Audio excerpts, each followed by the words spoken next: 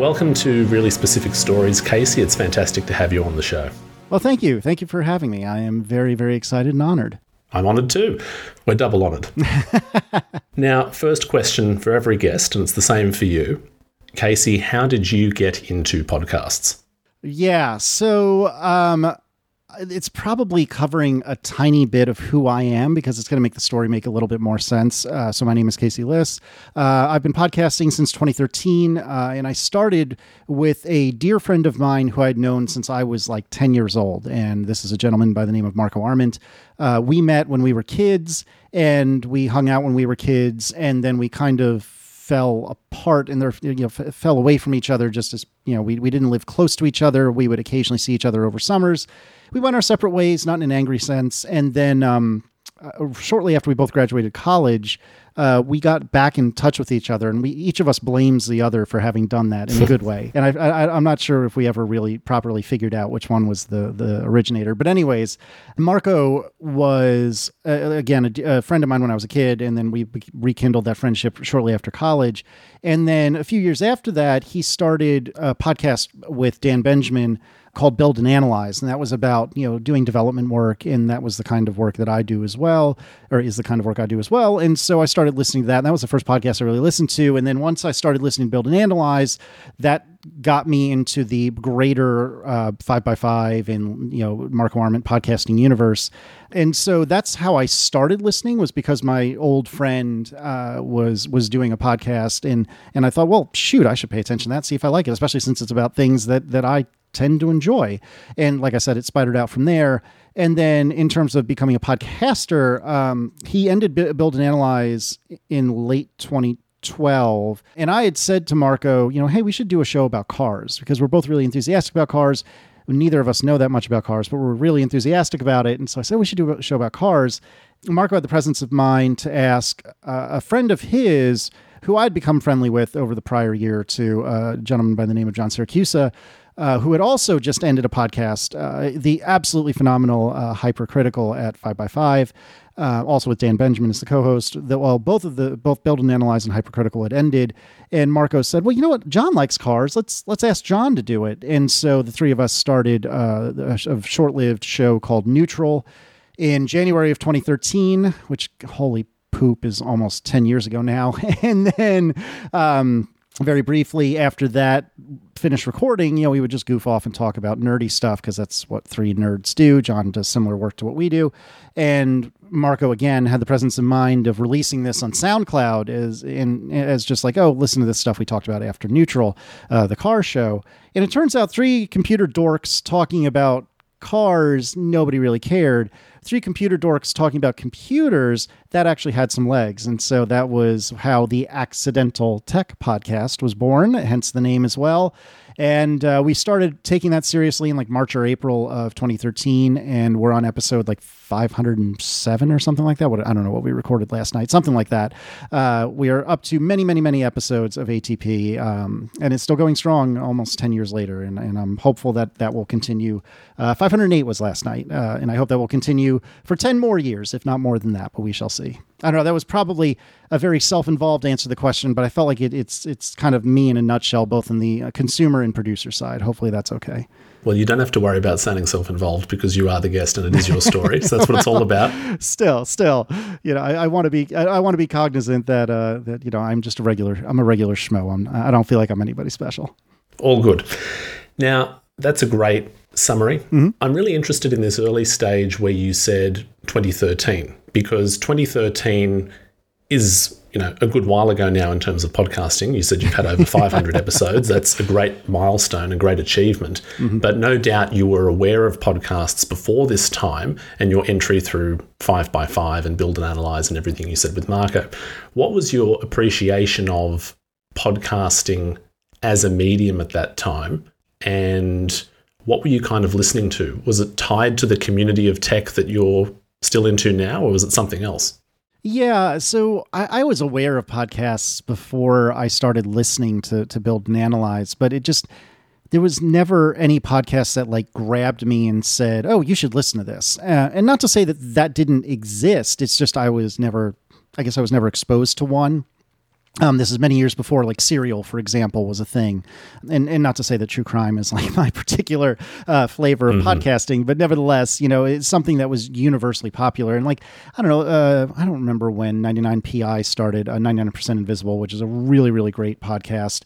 That's probably of around that era. I'm quickly trying to look. Oh, in 2014, never mind, so 2014 it began its 4th season. So yeah, I think 99PI could have grabbed me in a way, because I still listen to that to this day, in a way that Build and Analyze actually did. But again, it was one of those things where I just never found anything that I felt like, I need to participate or consume this.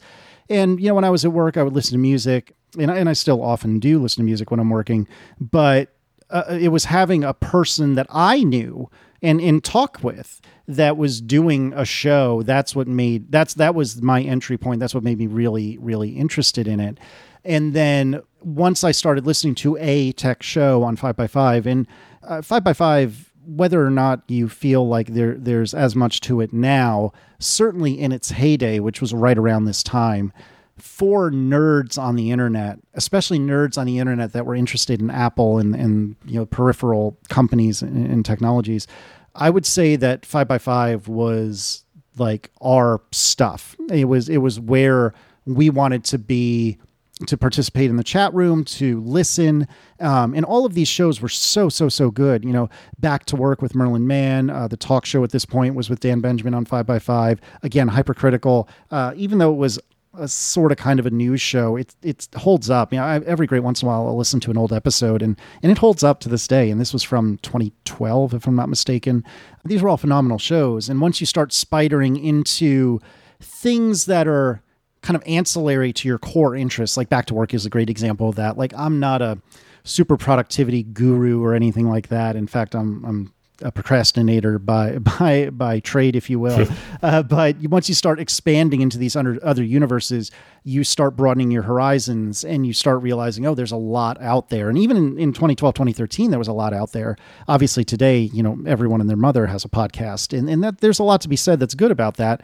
But it's also, saturating a market where, how do you know what's good and what's not? And I think that's part of the journey. But nevertheless, it was just once I broke the seal of being a podcast consumer or a podcast listener, then it was easy and fun to add a new show to the mix. And, this is in the same way that you would like go to the App Store early on in like the late aughts, and you would just go see what's new, because there was a handful of new things every day, or, maybe 10 or 20 or 30 or 40 new things every week or something like that.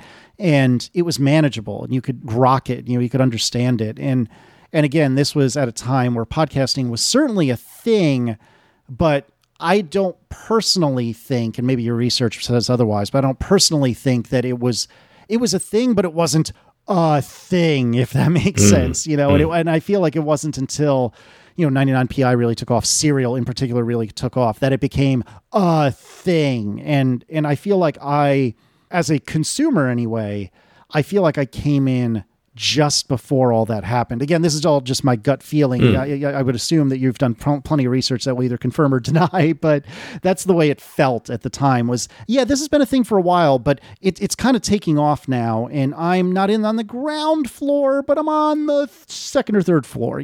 I'm still in there early. And there's just something fun about that, especially when you're a dork like me. What you just said does, in fact, perfectly line up with the research. It was around that time. Good. With Okay. Serial particularly, 99% Invisible is another big one. And of course, Apple adding its own separate podcasts app broken out from the then iPod app. So, yep, totally correct. Now, you've self-identified as a nerd and a dork, which, fair enough. That's great. But this tech podcasting world that you're consuming and very actively contributing to now, that's based on a tech fandom, right? You have this interest in technology. Can you tell me the story about how you actually came to be so committed to or involved in technology? Where does your tech fan story start? Birth. I say that somewhat flippantly. There is a picture which I don't think I'll be able to dig up quickly, but if you remind me, I will at least try. But there's a picture of me using I don't know how to describe it. It was an IBM computer, but it resembled, it was like an all-in-one, not too dissimilar from a Mac, but with like a crummier, more bulbous design, and probably a few years before the Mac, I think. But there's a picture of me as a toddler standing on the front stoop of somebody's house. I don't even know whose house it was, presumably ours, but I don't recall, like playing with this computer, and there's a cord going inside. So ostensibly, maybe it was plugged in. I don't really know, or at least that's my memory of the picture. And I'm like, a year and a half old or something like that. Now at that point, I'm sure I'm just, mashing on keys and not really thinking about what I'm doing. But there's a picture of me doing that. And again, that was when I was a toddler. I presume I wasn't able to speak at that point. But when it really clicked, when I was a kid, I would say like late grade school. Sorry, I'm talking to not an American. So like age 10, 12, something like that. I think it was around then that I started really getting into computers. So my memory is garbage, but maybe a more accurate way of thinking of it is I remember Windows 3.1 was like the most modern version of Windows. And I was born in 82, so at 10, this is 92. So yeah, I think this lines up. I think I'm not completely full of garbage. But anyway, I wanted to play games on our home computer.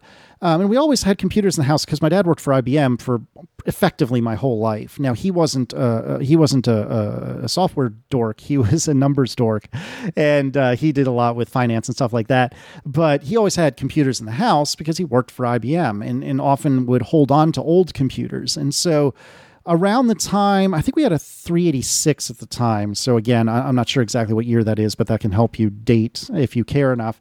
When it ran DOS, and I remember I would ask Dad, how do I do this? How do I do that? And my dad is a very, very good man, but for all of his many good qualities, patience is not on that list. And so after a while, he eventually just said, just read this. And he hands this like 10-year-old the DOS like user's manual or owner's guide, whatever it's called.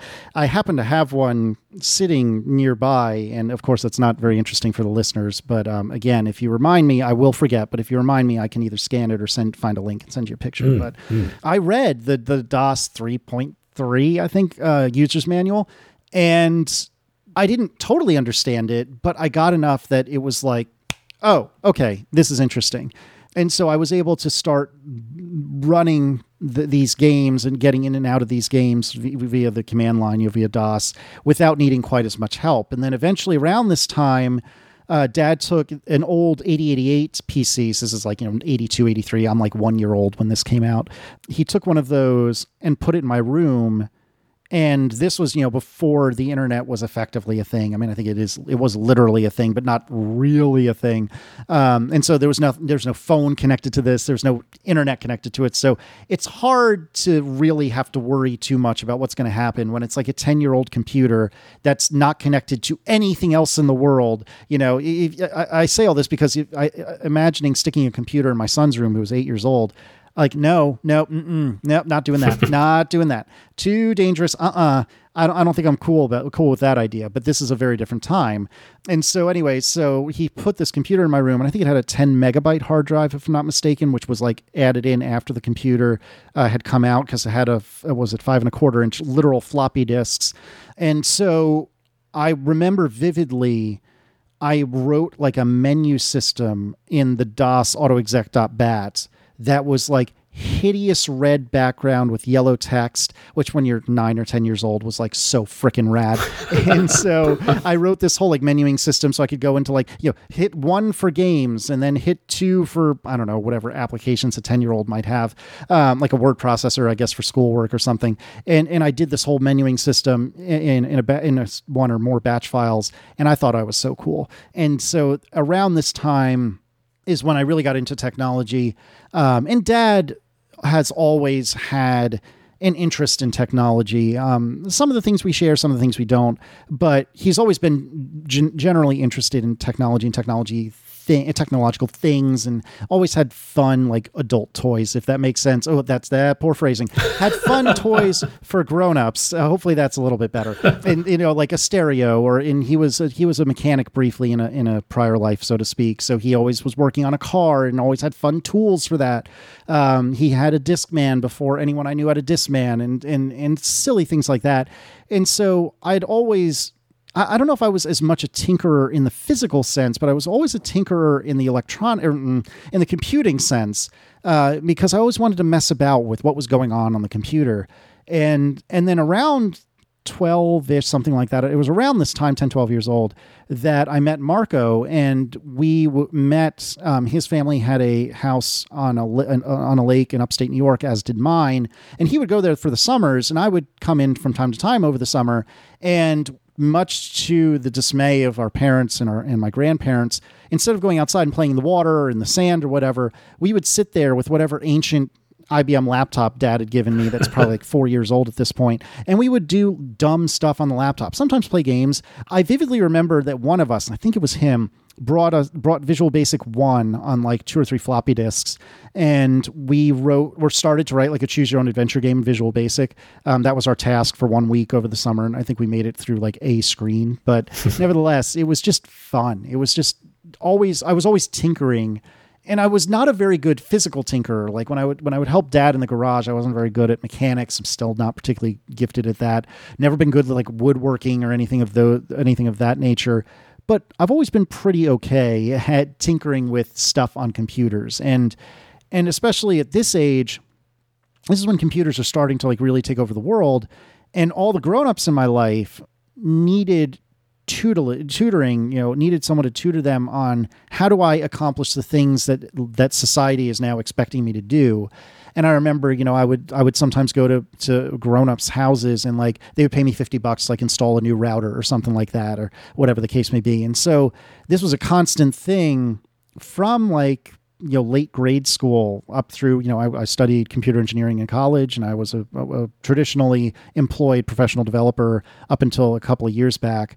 And I still do professional development work now, but I'm doing it for myself instead of somebody else. And so it's been a constant throughout my entire life. Arguably one of the most constant things in my life, other than like family and a real appreciation of music, again, from the consumption side of things. The only thing I can play with any efficacy is a stereo. But so like family, music have always been constant. But a lot of my other interests, other than technology, will come and go. But technology has always stayed true. That is very comprehensive. Thank you for that. Sorry, you got to stop me from running my mouth so much. It's perfect. The name of this show is Really Specific Stories, and you're living up to the brief. Very, very specific, right? That's the idea. Now, along that story there, along that continuum that you've shared with us, there's a transition from IBM and Windows to the Mac, yes. which is ultimately the thing that Indeed. I think you could say fairly fuels your current show with John and Marco. Yeah. Can you tell me about that transition and how technologically you moved to now fuel the content that you produce? Yeah. So when I was in college, this was 2000 through 2004 at Virginia Tech, I needed to, for a couple of classes, run a distribution of Linux. It was something that was odd that almost nobody else used. And for the life of me, I can't remember what it was now. But my main machine was a Windows machine. And I think I like dual booted into Linux from time to time to do schoolwork. So I was exposed to Linux and the kind of Unix ideas, although I didn't have any freaking clue what I was doing. And then I graduated and I got a job, and I was doing, my first job out of school was writing C++ on DOS, which at that point in time was very unusual because this is 2004 and nobody was really using DOS anymore.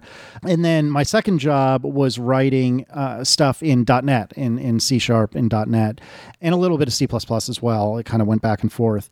And at that point, I really, really, really loved the Microsoft stack in terms of development. Like C#, I still to this day kind of miss. Visual Studio was very, very, very good, or was many years ago when I last used it. And then I moved from Charlottesville, Virginia to where I am now in Richmond, Virginia, and got a different job doing web development. And that was fine It was still doing stuff on Windows, and that was fine. But I met a friend at this company, or a coworker became a friend, and he started needling me. For web development stuff, you really probably want to get on a Mac. Like, you really should consider a Mac. And then a different friend at the same company who was a designer. What are you doing with that PC? Like, just get a Mac. Be a grown up. Get a Mac. Meanwhile, this guy, Marco Arment, that I knew, he and I went back and forth on Tumblr, and you can still dig this up. He and I went back and forth publicly on Tumblr about, and I'm needling him, why would anyone buy a Mac? They're overpriced. They're not as good as PCs. Why bother? There's just no point to it.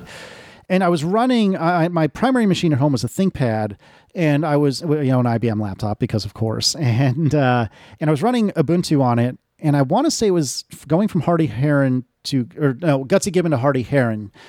I did, an upgrade, and just everything crapped the bed. And at this point, I'm like, I'm out. I don't like Windows. That's why I was running Ubuntu full time, because I'm over Windows. I use Windows all the time at work, and I don't like it. Ubuntu and Linux, they're super fiddly, and you can fiddle to the point that they're nice, but they're super fiddly. And I can't with this anymore. And at this point, this is many years ago now, Apple stuff really did just work. That isn't really the case anymore. But at the time, it was. And so I remember vividly, I want to say it was the 2008, I think that's right, the WWDC of 2008, to make sure they weren't going to release new hardware, because at that point, it was very up for grabs whether they would or not. And then I believe it was either that night or the next day, I ordered a polycarbonate MacBook as my first Mac. I'd already had an iPod, or maybe even a couple of iPods at this point, and so I knew Apple stuff was pretty good, but I'd been needled from Marco, I'd been needled from my friend Jamie, I'd been needled from my friend Chris. I just was like, all right, fine, let's give it a shot. I'll buy the cheapest Mac that I can get my hands on that's brand new, and I'll see what happens. And if you go through those Tumblr posts, for the first week or two, it was garbage. Where's the control panel? I don't know how to do anything. None of this works the way I expect. This is trash. And then after 2 weeks, it was well, I'm never going back again. I never want to touch Windows again. And I'm still a professional Windows developer at this point, mind you. Never want to touch Windows again. I am good. This is the future. This is the way I want it to be. And that was, again, roughly 2007, 2008. I forget exactly when it was. And that's what started it. And then once I went down that path, as one is wont to do with Apple products, the more the ecosystem you buy into, and that's not fair. That's not unique to Apple, but it was perhaps more unique to Apple at this point, than it is now. Once you're in the Apple ecosystem, you want to go all in, baby. You want to get an iPhone, you want to get an iPod, or if you don't have an iPhone, you might even consider an iPod Touch. Then fast forward 2 or 3 years, oh, you bet your butt I want an iPad. Why not? And so I just got deeper and deeper and deeper into it. And then, like I said, come 2012. Marco and John ended their podcast, and I'm needling them about the car show. Next thing you know, in 2013, this is all of 4 or 5 years after I went into the Apple ecosystem. And now suddenly I'm hosting, or one of the 3 hosts of the Accidental Tech podcast, which we are very lucky to have become, I think, kind of a big deal within the Apple podcasting sphere. Now, whether that pond is a little teeny tiny, a little teeny tiny pond that nobody knows about, or if you consider it to be some big ocean, I'll leave that for the listener to decide. But whatever it is, I think we're one of the larger fish in that pond, which we're very lucky to be. I love your characterization of the pond or the ocean. Either way, maybe it doesn't matter. But yeah, that idea of audience or community, I'm fascinated to ask you this question, because you really put quite nicely that once you enter that Apple ecosystem, and it may be other tech environments for other people, but for you, it's been Apple, you start to accumulate or gain more or enter more of the product spaces. You just keep adding to that family of products. You're also entering a community of people, whether that's very much so. Apple fans or the podcast audience or kind of co-hosts that you have. Can you tell me about your entrance into that community, Apple fandom and podcasting, and what it has kind of become for you? It's a very interesting question. So, and I kind of entered it in 2 different ways, right? I entered it as just someone who likes this stuff, as a fan, and then I entered it as someone who, whether or not I deserved it, kind of demanded authority about it. And so, as a fan, it was fun to, in a way, it was really fun to be publicly wrong. because again, you can find all this stuff still on. Last I looked, I haven't looked in years, but last I looked, this stuff is still all on my. Yeah, I think it's there. It's still all on my Tumblr, and you can watch this journey happen. And it was one of those times where what is the turn of phrase? Somebody, I forget who it was, but somebody said what you really want to have is very strong opinions held very, very loosely. I'm not saying that's right or wrong necessarily, but I think it's a very interesting perspective. Like, believe what you believe and believe it strongly, but be willing to be wrong. I'm not necessarily very good about this, for the record, but this was one instance where I was. I believed devoutly that Macs were overpriced, Apple people were pretentious losers, and there was no way I wanted any part of that. And then I experienced the Apple ecosystem, and suddenly I became one of those pretentious losers. I think it was very fun to discover, and at this point I'm 23 years old, 24 years old, to discover something new to me. It's not that common once you reach adulthood, or maybe it's just not common for me, but it's not that common to find something that's just truly new and really friggin' exciting. And yes, again, it makes me a super nerd that a different computing platform was really exciting, but it was, like, as much as I snark, it was genuinely very exciting. And it was so cool to have, to steal, Steve Jobs' line, to have a bicycle for the mind, to have a tool that was just there. And it was there in all the ways I wanted it to be. It was there where I needed it, how I needed it, when I needed it. It would just made my life so much better and easier. And again, like, that sounds kind of kooky when I'm talking about a freaking computer, but it really did make my life a bit better. And so to find this community and to make friends amongst, as they called them, the jackals, on the 5x5 chat room, to make friends and become a part of this community as a fan was super duper fun, especially because at this point, Apple was definitely on the rise, but again, I think I caught this one not at the ground floor, not at the third floor. I was maybe like the 20th, 30th, 40th floor of this like 100-story skyscraper that's still adding floors to this day, but to beat this analogy to death. But I was there early enough that it was not that common to find professional developers using Macs. Like, this is around the time that all the professional developers said, oh, maybe this Mac thing ain't so bad. Now, like, designers were way ahead of us, and like print people were way ahead of us, but developers were just really embracing it. And so it was just cool to be able to be there and to like evangelize to friends and family that were like, oh, wait, you really like that Mac? Like, isn't it a fortune? Well, it is kind of expensive, but you don't have to reload it with a new version of Windows every 6 months. There's something to be said for that. And then, again, fast forward to 2013, and suddenly I am, by force, by will, or by earning it, I don't know, or some combination of the three, I'm an authority on it. Again, I feel bad because I don't want to sound like I'm really tooting my own horn, but whether or not I deserve to be on that show, which I still 10 years later carry a little bit of guilt about, I was in a position of authority in this little pond in which we swim. And that was a very weird and kind of chilling and unusual and awkward experience. And I think had I stopped to really think about it, it would have been far more distressing than it was. But because it did happen accidentally, as silly and cliche as that is, I was able to just kind of back my way into it by accident. And that, I think, was what kept me sane and what kept me from really freaking out about the whole thing. Accidents are interesting. And what I am interested to know, though, is this transition to becoming an authority, as you said, or having a voice in this community and having a successful podcast that people listen to. What has it been like to have this long-running show? And can you give me an insight into the making of it and what you get out of it? Yes. It's been surreal. I mean, when I started ATP, it was just my wife and me. We had no children. I was working, where was I at that point? I was working as a consultant, as a part of a consulting firm, as a consultant doing Windows web development. And I had known John for a couple of years, and Marco, again, I had known for quite a long time. Now, 10 years later almost, Aaron and I have 2 children, the elder of whom is 8 years old. I've been self-employed for, 4 years now? Yeah, just about 4 years now. I don't do any consulting of any sort anymore. I have a couple of apps in the App Store, which I briefly had something really silly in the App Store many years ago, but these are like legitimate, I like to think decent apps. Again, it's hard to say what I'm going to say without sounding like unappreciative, but ultimately I get to, for a living, in order to put food on the table, I get to talk to 2 of my best friends for 3 hours a week. How unbelievably, impossibly lucky and blessed am I that that's what I get to do for a living. Other things happen as well. I have another podcast with another dear friend of mine. I have a couple of iOS apps, like I just said, but what puts the food on the table is the Accidental Tech Podcast and the sponsors and the listeners and the members of that show.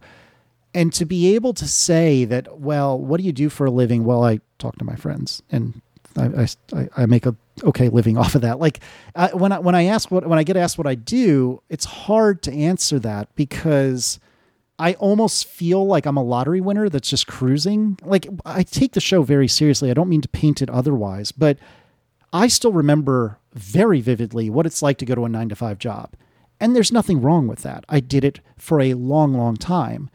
But it's nice not to have to do that, like it's a pretty cushy life to be able to do what I do and choose how I spend my day or what I'm working on during the day.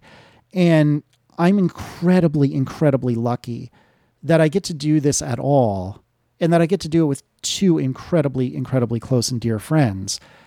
And I hope that I never, ever lose sight of that because not a lot of people get to say these things. So what does it mean to me? It means freaking everything because it's provided freaking everything. I mean, not in the literal sense, of course. Like ATP didn't provide my children, but it certainly feeds my children. And that's such an incredible gift. And I hope that I never get jaded about what a gift that is. And I always, in the back of my mind, I always worry if today is the day that ATP just disappears or, one of us gets hit by a truck or suddenly one or all of us get canceled for something we maybe legitimately did wrong or maybe didn't. I don't know. But it weighs on me because I don't feel like it's fair for me to be as lucky as I am. And I hope that I'm putting enough good in the world, both through ATP, through my children, through my wife, through my interactions with everyone. I hope I'm putting enough good in the world that I've earned it, if that makes sense at all. I don't know. I can talk about, the production and the nitty gritty of it, but is there anything, does that make sense? Like, is this adding up at all? It makes perfect sense. I'm really registering from you that there's a lot of positive feelings and how it's enriched your life or essentially funds your life now as well. But absolutely. You've also shared, and I'm appreciative that you share this, that more, not negative, but more maybe self-aware or reflexive feeling of guilt. Yeah. Because, there is fortune. So I understand what you're saying.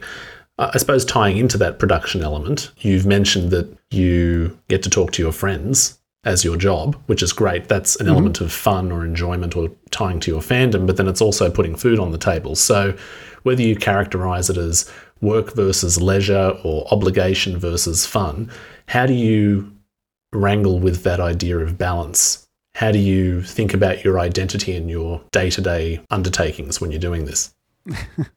Yeah, again, it's an interesting question. I mean, it is still work.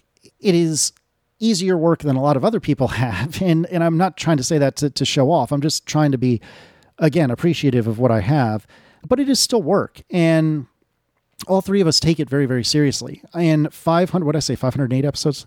In 508 episodes, and again, we didn't, the first handful, the first 10 or 20 were not weekly, but whenever we decided to go weekly, which I want to say was about April of 2013, ever since that time, for nearly 10 years now, all 3 of us, with 1 or 2 minor exceptions, all 3 of us have released an episode of ATP every week without fail for 500-ish weeks. That doesn't happen if you don't give a crap. And we very much give a crap. I'm not saying the way we handle it is the only way to handle it. Obviously, other shows that are excellent, like Connected is a great example. The hosts on Connected, they're in and out each week. And I'm not trying to say that there's anything wrong with that at all, but we kind of accidentally fell into this routine of all of us will be there every week. And that oftentimes is easy because we record at about 8 o'clock at night on Wednesday nights every week. But what happens if somebody's on vacation? Well, we're either going to like double up on a week, or somebody's going to have to take podcasting equipment on vacation, and they're going to have to find a place to do it that's quiet, that's alone, and you're just going to have to deal with it. And I've had to do that many times. And that's because we really, really give a crap. Marco was extremely reluctant when we added membership, and when we were trying to figure out the membership perks. Marco was extremely reluctant to add what we call the bootleg, which is, moments after the show is done recording, we'll upload a version of the show that is completely unedited. It has some of us, usually me, swearing. It has coughs and burps and things like that. It has where one of us will say something and say, oh, let me try that again. All of that's in the bootleg. And I think it kind of killed Marco to be willing to release that. And I say this because Marco cares that much about the edit. We do too. John and I do too, but we're not doing the edit. So that's Marco's baby. And it absolutely destroyed him, I think, for a little while to let this unedited mess into the world. Now, I like to believe that Marco isn't editing the show within an inch of its life. It's not a serial. It's not a 99 PI. For the most part, what we say ends up getting released. But Marco takes it seriously enough that he will clean it up as reasonably and with as deft a hand as he possibly can. And he's proud of that. And he should be, because he puts in a lot of work. Because he gives a crap. Mm-hmm. John and I, John has been since he went independent, has kind of become the merchandise king and has made incredible designs for t-shirts and mugs and things like that. He worked with our dear friends at Studio Neat to create this thing we call Chicken Hat, which is some winter hat that he had from 30 years ago that he hasn't been able to find a duplicate of. So he made one. He's been doing a phenomenal job with the merchandise, and I've been handling a lot of the show notes are typically my work, and Marco will edit them. I'm doing a lot of the liaising with our ad salesperson and trying to insulate John and Marco from that so they don't have to deal with it. And we all kind of backed into these roles accidentally, but we take them very, very seriously, and we don't mess about. And John sat out for one episode deliberately because we had a host swap with Rocket, which is another great program on Relay FM. And we had Christina Warren, who is now at GitHub, but at the time, I think was at like Mashable or something. She came in and did an episode with us. One time Marco lost his voice. And so there was a combination of his wife, Tiff, sitting in, and also the speak or say command on his Mac also getting dubbed in from time to time. But other than those two, those are the only times, to the best of my knowledge, in 508 episodes that all three of us weren't there. And we have released every week for, 490, 500 episodes. And we do that because we give a crap. And sometimes we're later in the week than others. Sometimes we're recording 2 or 3 episodes in the same week.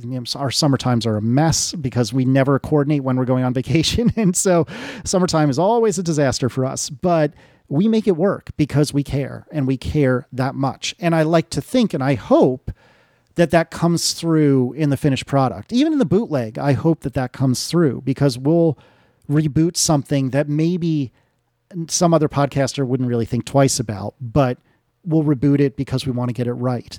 We'll reboot it because we realized, I think we've misgendered somebody, or something like that. And maybe other people wouldn't care, but I'll do it. John will do it. Marco will do it. We'll say, let me do that one again.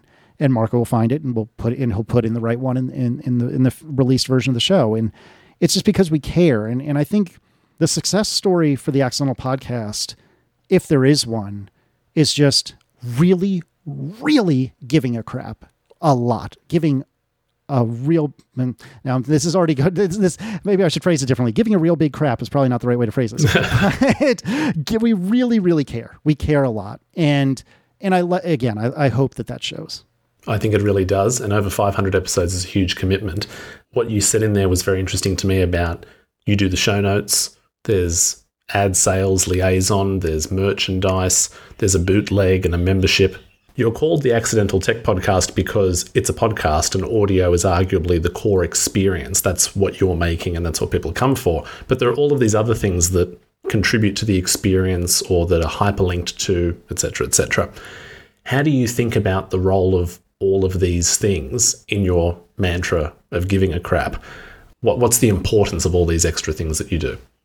Yeah, I mean, to some degree, this is a business. So I don't want to sit here and pretend like we're not thinking about how can we make money and more money, because it's a business. Like it's not altruistic or anything like that. But keeping in mind that it's a business, there are ways that we can make money that are kind of jerky ways, and there are ways that we can make money that are kinder ways. So a great example of this is when we decided, and I believe it was the spring of 2020, if memory serves, we decided, okay, ad sales are absolutely tanking because, coronavirus is real, as it turns out, despite what some Americans think. Coronavirus is real. Of course, every company, when they're under financial pressure, the first thing to go away is their ad budget, their marketing budget. So our ad sales were tanking, and we didn't know if this was going to last for a day, a month, a week, a year, 10 years, whatever. So we decided to do membership. Our good friends at the Dubai Friday podcast, which is one of my favorite podcasts, the way they handle membership, and they do it through Patreon, is they have a released version of the show every week. And then they have what they call the after show, which is basically a second entire show every single week. And you only get that second show if you are a member of their Patreon. And so when we were thinking about doing our own membership, and it wasn't through Patreon, but it was effectively the same idea. Well, the obvious answer is, in our show, we do an hour and a half, 2 hours, and there's a theme song, and then we'll go anywhere from 5 to 50 minutes in what we call our after show. So the obvious answer is, well, obviously we charge for the after show. We tell people, well, sorry, the after show is now for pay only.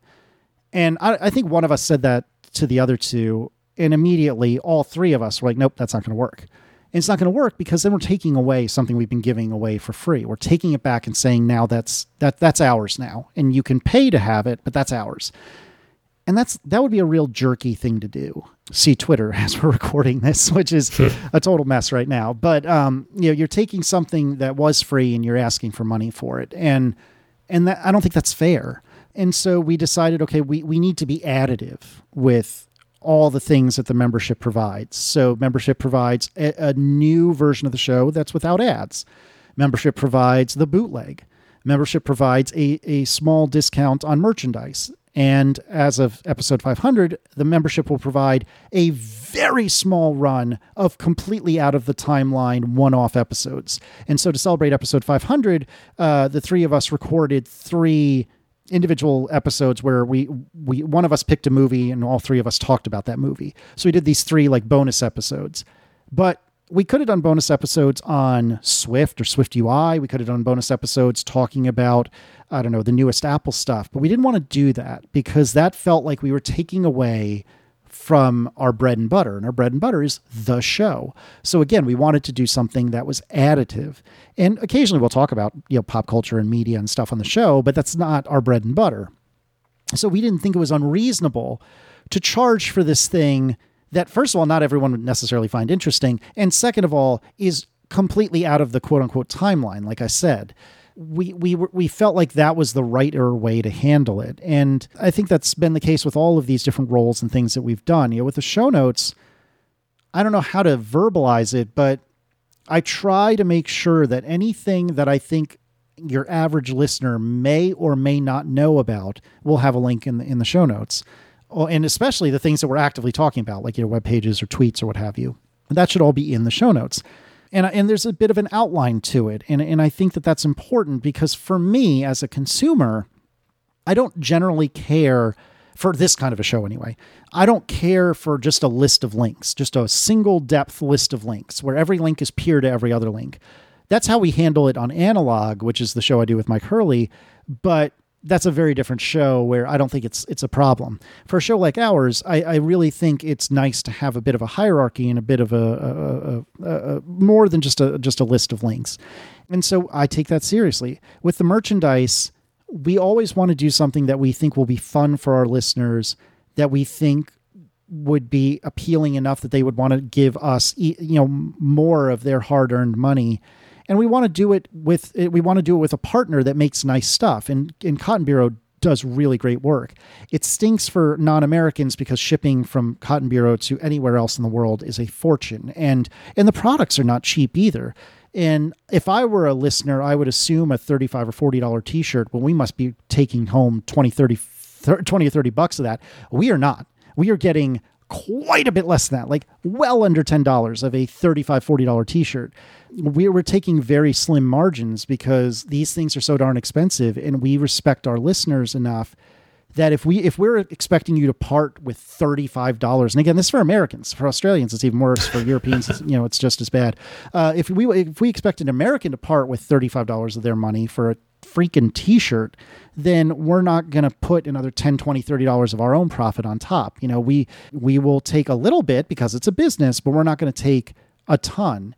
And so with all of these things, we really try to make the decision with respect for our fans and for the people that give us their time, because ultimately money is a precious resource, but there is nothing more precious than time. And our show is not short. If you're going to spend 2 to 3 hours with us every single week, we better put together a pretty good show, and we better put together pretty good merch and a pretty good membership program. Like, this better not be a waste of your time, because if it's a waste of your time, you're not going to keep listening. And both as someone who produces something that I'm proud of and that I want people to hear, and as someone who is a bit of a business person, like, I want you to keep listening. I absolutely want you to keep listening.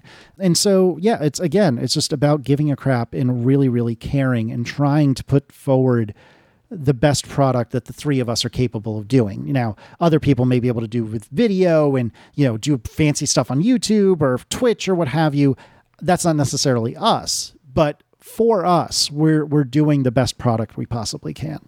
You talked about having different roles there. You've called yourself a business person, you're a podcaster, you're a tech enthusiast, you're a producer, you're a listener. Mm-hmm. These are different personas and roles that you have in different spaces. Yeah. And you've also said that just then at the end of your response that YouTube and Twitch isn't really you or the three of you, mm-hmm. right? You've chosen this space through RSS delivered audio files.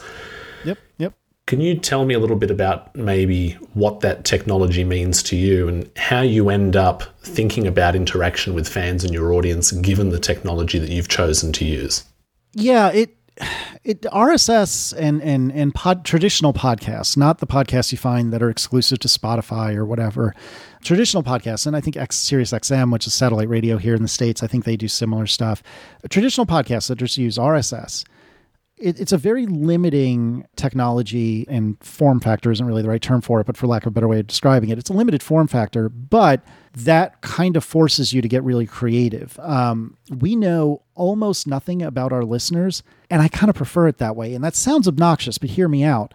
I don't want to know that a 25-year-old in Sydney is listening to our show. Like, I personally, I don't want to know that. I think that's creepy, and I'm not interested in that. And to some degree, just by virtue of where these files are downloaded from, we have some amount of analytics, but the three of us never look at it.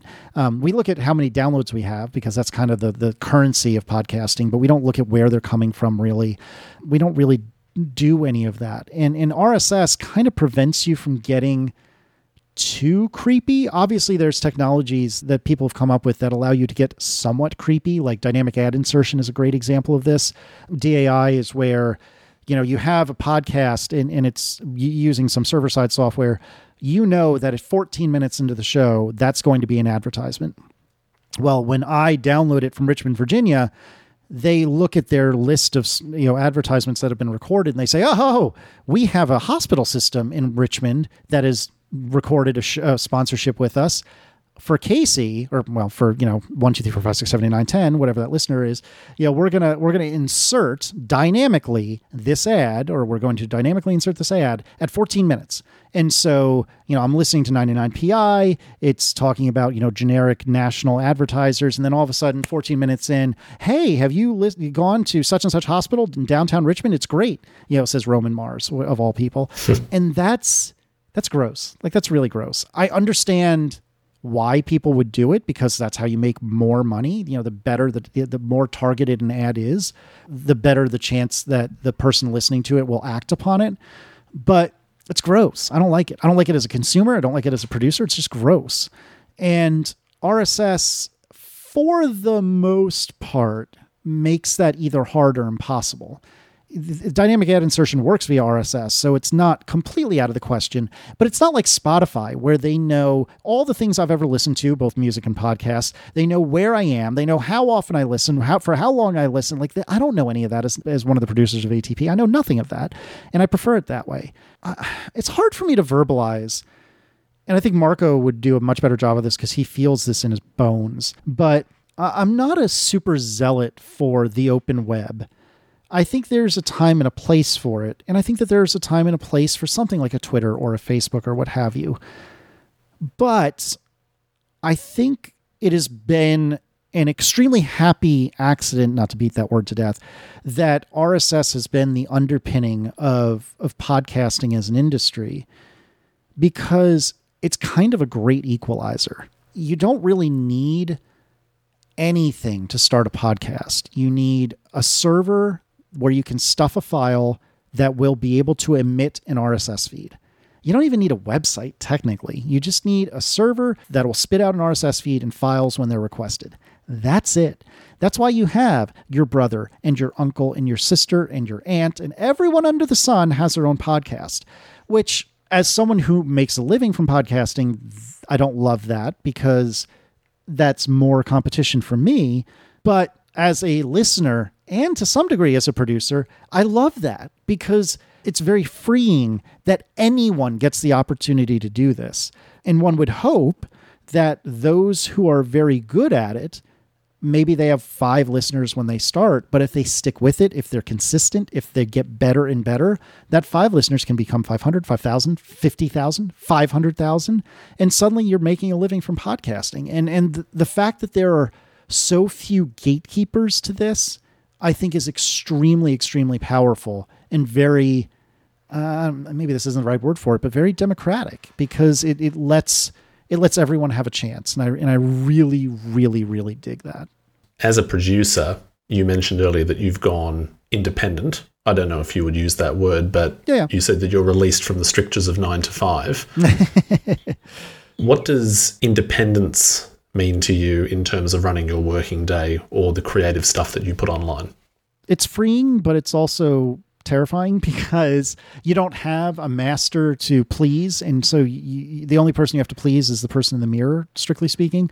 And depending on the day, the person that I see in the mirror can be super forgiving about spending a little too long reading the novel that you were reading yesterday, or a little too long going shopping on a Tuesday morning instead of, on a Saturday morning or something like that. But ultimately, being independent frees me up to take ATP and all my other endeavors, analog, my apps, to take it so much more seriously and put the time and effort that I think they deserve into it.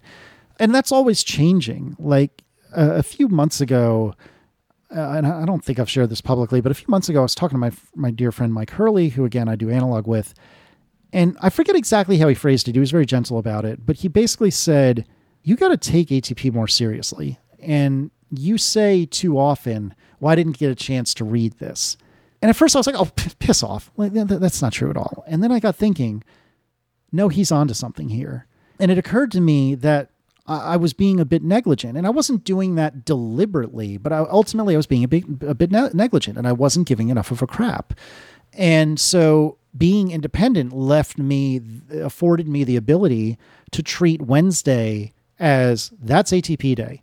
I am recording that evening, but in the morning, I am going through the show notes and I'm making sure I am pretty darn familiar with everything I'm potentially going to be talking about that evening.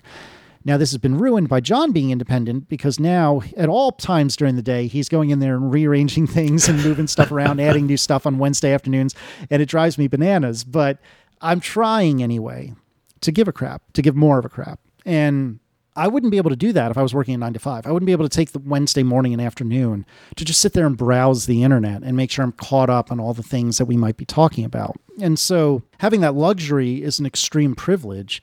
that I can spend the time to hopefully make a better product and a better show for our listeners. But, in the years and years and years and years before I went independent, in the, 5-ish years before I went independent, I didn't have that luxury. I could look a little bit during the day here and there, but I didn't have the luxury to really do that. And so the time I had would be after work when I'm supposed to be a husband and a father. And so I often legitimately just didn't have the time. But Mike was absolutely right to call me out. And that's the mark of a very good friend and confidant, that he did so. And I think he made the show better by having pointed that out, because I think, I wasn't doing it deliberately, but I think I was being negligent. And I like to think I've been much, much better about it. After it took me probably a few days or a week to really give him the credit he deserved and understand that he was right and not just being a jerk. But once it occurred to me how right he was, I like to think that the show is better for it. Look, I appreciate that honesty and transparency in that story that you shared, because I think you're right. I mean, doing a podcast for so long, maybe you could get comfortable. Not that you were getting comfortable necessarily, but it's good to have that feeling of aspiration or goal or improvement, wanting to improve stuff. Mm-hmm. So given even what you said before about the changing nature of the community and the open web, you alluded briefly to changes at Twitter, which are very fun and disturbing at the same time to watch.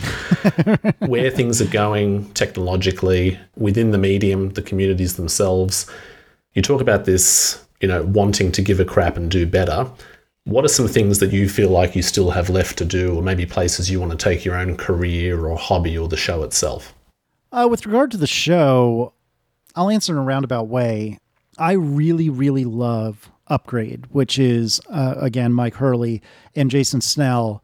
And they've been around near as long as ATP has. I forget exactly when they started. I want to say it was the end of 2014. I might be selling them short accidentally, but they've been around effectively as long as ATP. But Mike and Jason are, in my eyes, uniquely good at reinventing themselves. And they do it, reinventing may be a bit dramatic or overblown, but they're willing to mess with the format in a way that I think I am willing to, and I think that Marco and John are willing to, but we're not as creative and we don't come up with these ideas, I think, as well or really just as well as Jason and Mike. I mean, look at Ask ATP. We totally ripped that from Ask Upgrade, like 1,000%. That was a straight rip from Ask Upgrade. I think we treat it a little bit differently because sometimes we get to it, sometimes we don't. And that's honestly not really deliberate. It's just the way the show goes. But I think things like that, like they have Rumor Roundup. That's been a newer segment where they talk about, the rumors of the week. And they have all of these different things that they do. The Summer of Fun, all these different things that they do. And I hate them for it because I wish I was better at doing that same thing. And so aspirationally, I'm always thinking about what can we bring to the show to make the show fresh and new, because I worry deeply that 10 years in that we're getting comfortable. You were saying this earlier, that we're getting comfortable and we're not willing to shake things up. And I don't feel like that's an active choice from any of the three of us, but I worry about it. I worry about it quite a lot because 10 years, even of a good thing, I can understand that being too much for anyone. And so I really, for ATP specifically, I aspire very much to try to be flexible, sounds negative, but inventive maybe is a more positive way of looking at it, to be willing to try new things and do different stuff.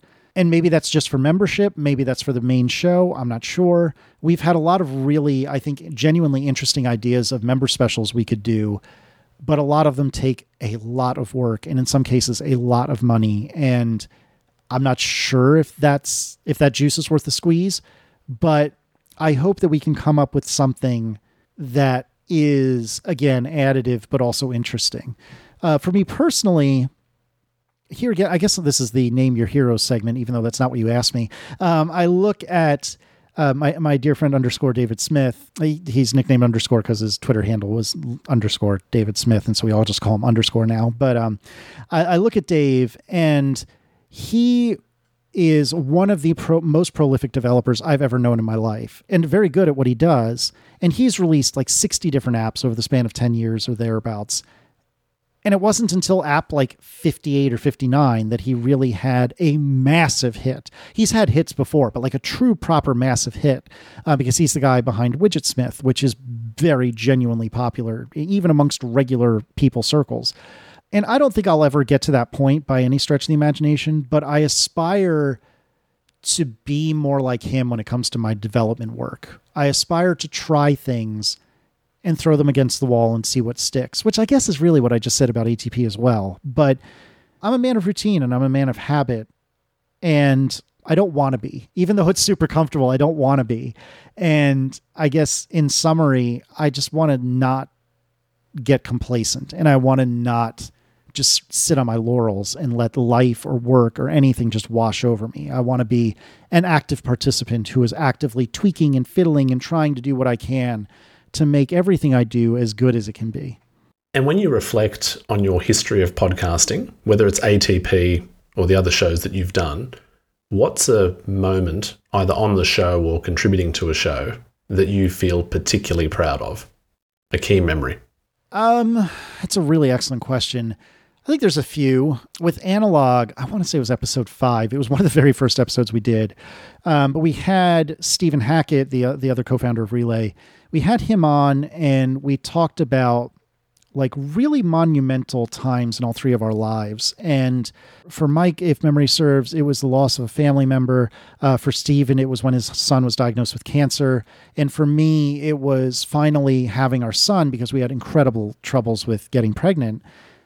And that episode was really hard to record for all three of us, especially so early on in the run of the show. And I haven't listened to it in a long time, but I think it is one of the best single episodes of a podcast that I've been a part of, because it was really powerful. And we talked about stuff that really mattered. Whether or not Twitter is melting down, whether or not Apple is putting too many ads in their iOS software, like that doesn't really matter. It's interesting and it's fun to talk about, but it doesn't really matter. This stuff mattered. And I got a lot of feedback from people who are struggling with infertility saying, oh my God, thank you for talking about this. I'm not alone. And I'm really, really proud of that. I'm really proud of us being asked if we could have Phil Schiller, who was the former, still kind of there, head of marketing for Apple, appear on ATP once. At the end of the show, I asked him a question about cars, and it was immediately evident within just a moment that, oh, I'm getting absolutely dunked on by Phil Schiller right now, because he knows so much more about this than I do.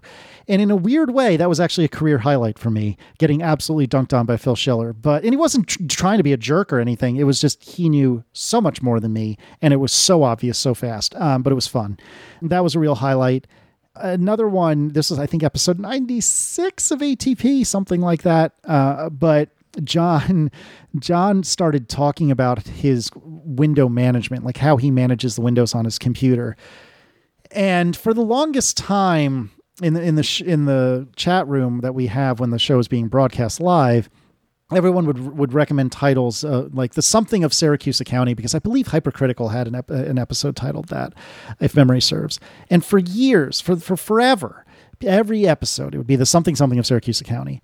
And every time I was like, no. And I'm pretty sure Marco was on the same page on this. No, if we're going to do this, it's going to be at the right moment. Well, whatever number it is, I want to say it was 96. It is called The Windows of Syracuse County. And it was because it was 96, The Windows of Syracuse County, December 19, 2014.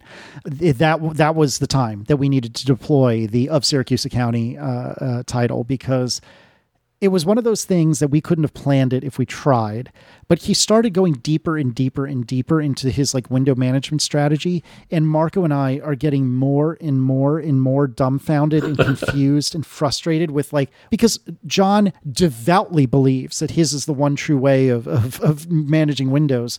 And it sounded like utter lunacy to Marco and myself. And it was just such a hilarious moment. And one that I like to think really stands up. Again, I mean, this is the end of 2014. That's 8 years ago. Actually, 8 years and a month ago. So we're getting close to the 8-year anniversary. But it was such an incredible moment, and it was so hilarious. And I'm proud of that, because I think that was ATP at its best. Not to say that, we topped out at 96. It's all been downhill from there, but that's a great example of ATP at its best, where it's just three people who I like to think have really great chemistry, just completely dumbfounded with each other. And it was just really, really fun and funny. And so off the top of my head, those are three of my favorites. Well, I have to say, not only was that also comprehensive, but I'm impressed that you managed to pull out specific episode numbers with some level of confidence. Well, only a little bit. I couldn't tell you what the Schiller one was, actually, but I 96 has been drilled into my head because it's such a just incredible episode. I'm not sure if I got the analog one right. Yes, I did. Episode 5. So, hey, look at that. But it's just because they were drilled into my brain because they were such pivotal moments in my career and my life, because these episodes are so important to me. I really think they stand the test of time, even all these years. I mean, the analog episode 5 was September of 2014. Apparently late 2014 was my time, baby. But maybe I've gone all downhill from there. But anyway, they stand out as just such phenomenal, incredible moments. And it's not, because of me. It's because of maybe me a little bit, but particularly all of my co-hosts. It's because of Mike and John and Marco and Steven on Analog, and Phil when he was on ATP. It was because of all of us that these were such shining moments. I think you've given such a fantastic overview and also a really specific account of your history in podcasting. You've covered aspirations, you've covered reflections. Is there anything that I haven't asked you about your experience, what you do, where you're going, that you would like to share with listeners? Oh, goodness. That's a great question I should have been prepared for. I don't think so, but if you'll permit me to be the obnoxious American, go for it. What have you learned from your journey? Because you're quite a few episodes in now, and I believe it's been made public and plain that this is a research project, but it's also an entertainment project. So what have you gleaned from this? Has there been anything that surprised you about, all of these conversations that you've had, or have they mostly been kind of what you expected? I'm more than happy for you to turn me into the interviewee for a sec so we can go into that briefly. All of these episodes that I'm building up here, with you included as a participant, are building to a final project, a final thesis, right? So it's hard for me to say exactly that this is the set of findings because we haven't done that yet. But sure, totally. Along the way, it's been very interesting to me just how much of the human aspect shines through when we're all talking about technology here. Right? There are certain things that we reveal about yourselves, and you've been very transparent and honest about things on this show, and I'm grateful for that, grateful for previous participants who've done the same thing. But I suppose maybe the key thing that I've learned along the way is that willingness to shed this idea of perfection, right? This idea that we're all learning along the way.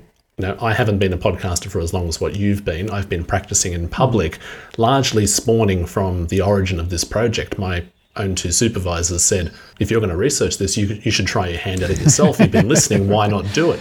And it's apparent in what you've been saying that, there was a level of being accidental in what you did. There's learning along the way. So in making this hopefully open and accessible resource for fellow fans of tech podcasting or the medium at large, I hope that people walk away listening to you with this idea of, I could do it as well.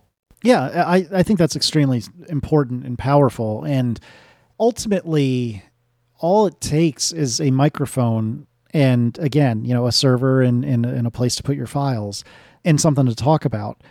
I think you struck something you said a moment ago struck me, and I don't think we've talked about it too much. And maybe this is my parting thought, if you will.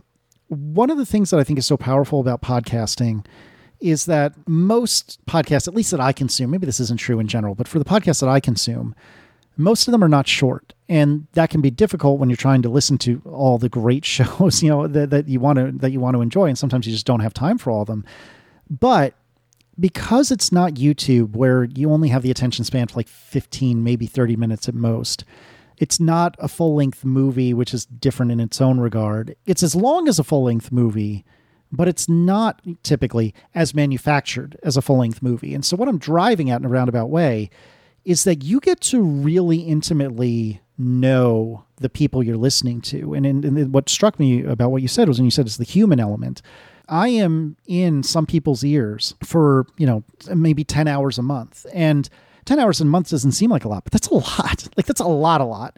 And I like to think that I'm the same person privately as I am publicly. I mean, obviously some things are turned up to 10 and some things are turned down, but I'm by and large the same person. But what makes podcasting so powerful is that you get to really know the people you listen to week in and week out. And you get to bond with them, and you feel like, certainly I feel like for the shows that I listen to, not all of whom I know, I've never met Roman Mars, but I feel like I really understand Roman Mars. And that's actually a fairly manufactured podcast. I don't mean to sound derisive when I say that. It's just a different kind of show than what I'm used to. But there's so many podcasts that I listen to that are more like the ATP conversational kind of podcast. And I feel like I know these hosts. Like I feel like I know them. And I don't, but I do. And that human element that I don't know if I would go so far as to say is unique to podcasting, but I think is extremely strong in podcasting. I'm not much of a Twitch viewer, but I could imagine that Twitch has a similar feel to it because you're watching and listening for so long as these people are playing games or whatever the case may be. But podcasting is semi-unique in that regard. And I think it's extremely, extremely powerful. And here again, I'm inviting listeners who in a roundabout way are kind of sort of friends into my world for, 2 hours, 3 hours a week. And I want to treat my friends with respect. And I hope that they see that. And I hope that comes through in the work that I do. But ultimately, it's so cool to be able to have on either side of the table, so to speak, to be able to have that kind of relationship. Now, negatively, it's parasocial. I know nothing about the listeners. They know everything about me, but it's still cool in a very different and weird way. And I think that that's one of the most powerful and awesome things about podcasting is that just by virtue of doing it and doing it regularly and having listeners who listen regularly, you get to have these incredibly intimate relationships, even if they are one way. And I've been lucky enough that I have never in my life felt terribly alone, but imagine if you're the only person in your town that really cares about Apple, and I mean, I know nothing about what this is like, but what if you're the only gay person that you know, and you're listening to a show like Two-Headed Girl, where gender is explored in such an incredibly powerful and wonderful way. And I think having that feeling of community and togetherness, even if you're not actually together, is such an incredibly powerful, wonderful, incredible gift that humans have bestowed upon each other.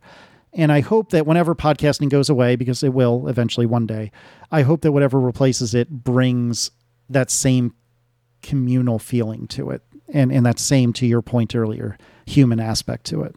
Well, I think that's an excellent conclusion for this episode, if you agree. Oh, absolutely. That idea of community and whatever comes next, the human is at the center. So if you're happy to end there, indeed, I think we'll wrap up. So everyone listening, I think no doubt knows who you are and can find you at atp.fm. And there's also, of course, right, in the song, where they can find you on Twitter. Indeed. Well, who knows if there'll still be a Twitter by the time you hear this, but yes, I'm Casey Liss on Twitter and on Instagram. My website is caseyliss.com. You can find Analog at relay.fm/analog, spelled the correct way or the way that you would spell it, or Mike for that matter. But anyway, yeah. I won't even bring up temperature. I know that's very controversial. Oh, that's a very sore subject. Let's not go there. But yes, no, it's been an absolute pleasure. I really appreciate you having me on, and I can't wait to read a few words of your thesis and then realize I'm not smart enough to understand any of it. But when the time comes, I hope you send it to me, because I'm very, very intrigued by it. And I hope I'm able to understand even but a tenth of it. That's very lovely. And I'm sure you'll understand. I'm sure many will. So thank you, Casey. Yep. Thank you, Martin. I appreciate it.